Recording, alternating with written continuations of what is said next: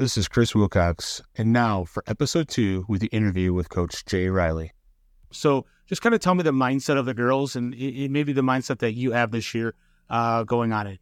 Well, I think I had wrote it on our board before the game, and then I saw Mr. Scott Bowlesby's tweet, the post-Adeline Moore era.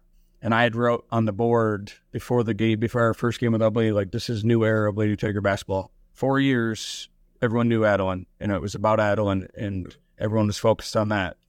Where we go into this year, I've got 2 4-year starters now in Alexa Long and Kaylee Garza. So they've been rode along with Adeline. They were key contributors. I got Gwen Geiger, her 3rd year up on varsity. The Thumb 6th Player of the Year last year, gets her starting role that she so desperately wanted.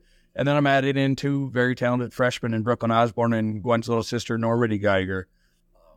So it was trying to bridge that gap of, okay, we lost one of the best players ever come out of the Thumb into more of a 5 girls on the floor that the other teams have to worry about, more of a balanced scoring, balanced effort, which we've already seen. I mean, I've had a freshman being the lead scorer in the first game and then senior lead scorer in the second game. And I feel like any 5 of those starting 5 could go off on a night and be anywhere between 15 and 20 points, while the other ones are, anywhere 6 to 12 points. I think we have a very balanced attack.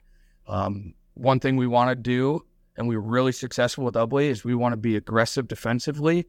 We want to put pressure on the opposing teams and force turnovers, force them to speed up their play, whether it's a live ball turnover or we come down and make them rush a shot that they didn't necessarily want to take. And I thought against Ubley, we really did that very well.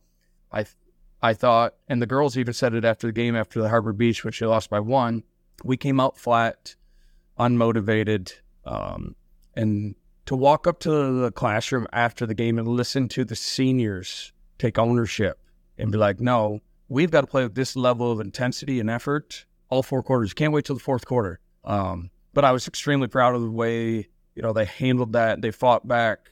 We talked at the end of the 3rd quarter, we're down 9, and we talked and like, okay, we haven't played our best basketball. What kind of team are we going to be this year?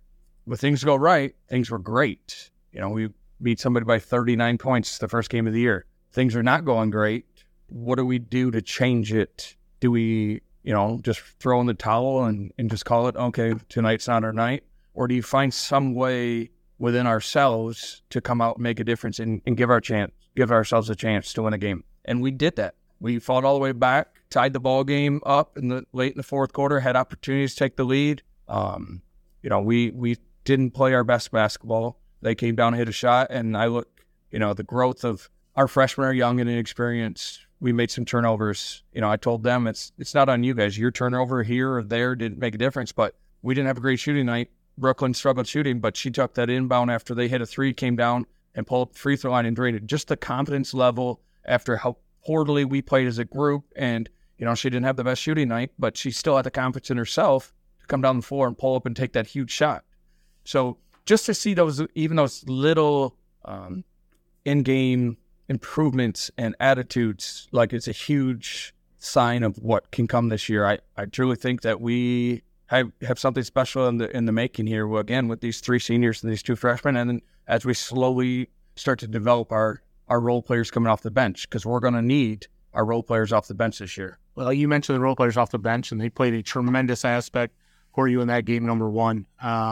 Scarlett Fisher would also play in the bucket after. Like, those are moments me as a fan I see and I recognize.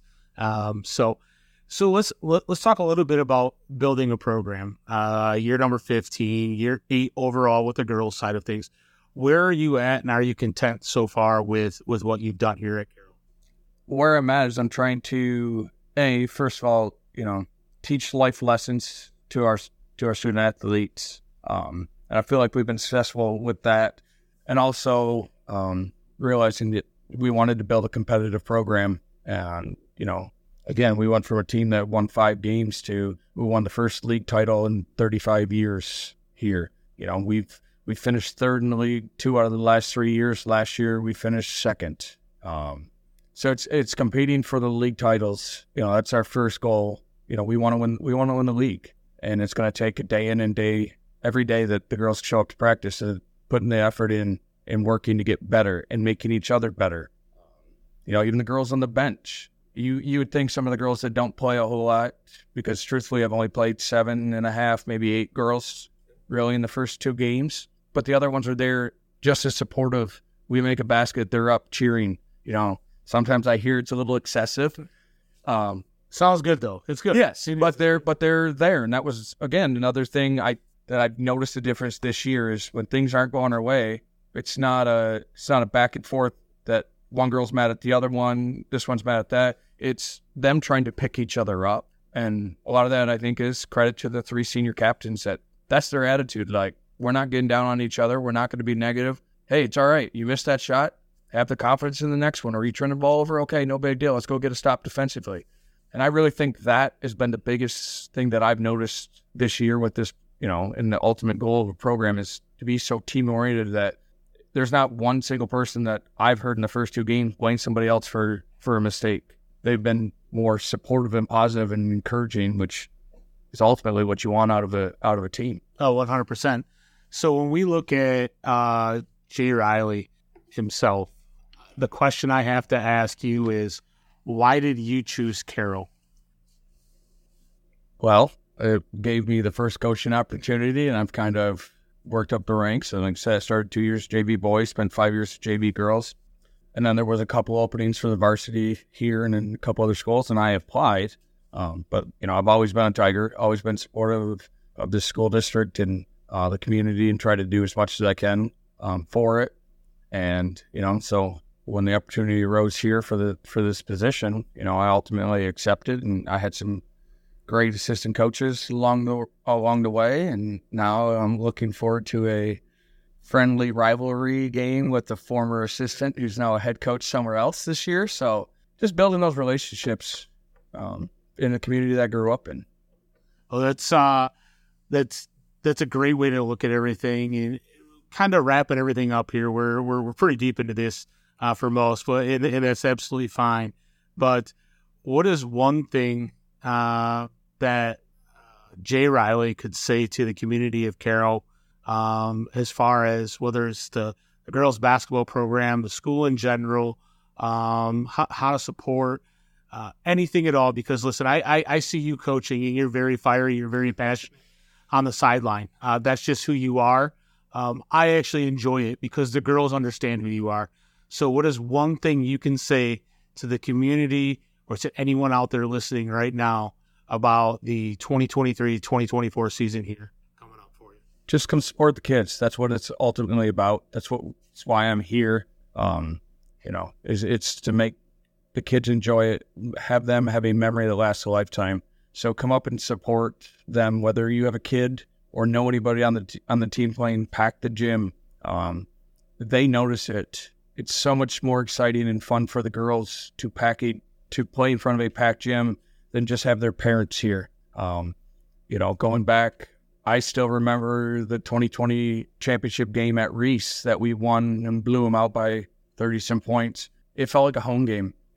I would say it was a good 65% purple and white in the stands, and it wasn't just parents or friends. It was staff members. It was people from the community. Like, it was a truly awe-inspiring thing to see, and the girls loved it. And they, it showed with what they put out on the floor that night. So continue to support the kids, whether it's the girls' basketball program, the boys' basketball program, wrestling, swim, bowling. If anybody wants, I've never been to a bowling match, but I know the coaches, and I know some of the kids that bowl. So it's just supporting, giving back to these kids, because they put a lot of time and effort into this, and their reward is not always necessarily the wins and losses, but seeing people there to support them, knowing that, hey, this community is behind us. Hey, Jay, I appreciate everything. I appreciate what you do here at Carroll. Obviously, a 2006 grad, a coach here within the program. I mean, you stepped up. You've done what you've had to do over the past 15 years, and then some. So I want to say thank you. Is there anything else before we wrap this up that you want to say? I want to say thank you to you and Diana and Trevor for doing this, because I think it is an amazing thing that, again, it's just focused on our student athletes here at Carroll. So I know, like, now I'm looking on social media of a game that I'm not at. I can see little video clips and highlights, and some of it's games that you wouldn't expect to see this at that never happened. And soccer got a ton of love. Like, when I was here coaching, we didn't get all that media frenzy and social media blast. So it is awesome to see what you guys are doing. I know when you talked to me about it and brought it up, would this be a relief? I'll have coaches back, and I'm like, yeah. And then to actually see how far you guys took it is beyond what I had ever imagined. So, I mean, thank you to you guys for doing this, because, again, it's about our kids, about the school, and this is a great thing for them. Yeah, I appreciate it, Jay. For myself, Chris Wilcox, for Coach Jay Riley, thank you for tuning on in to the Pro Podcast.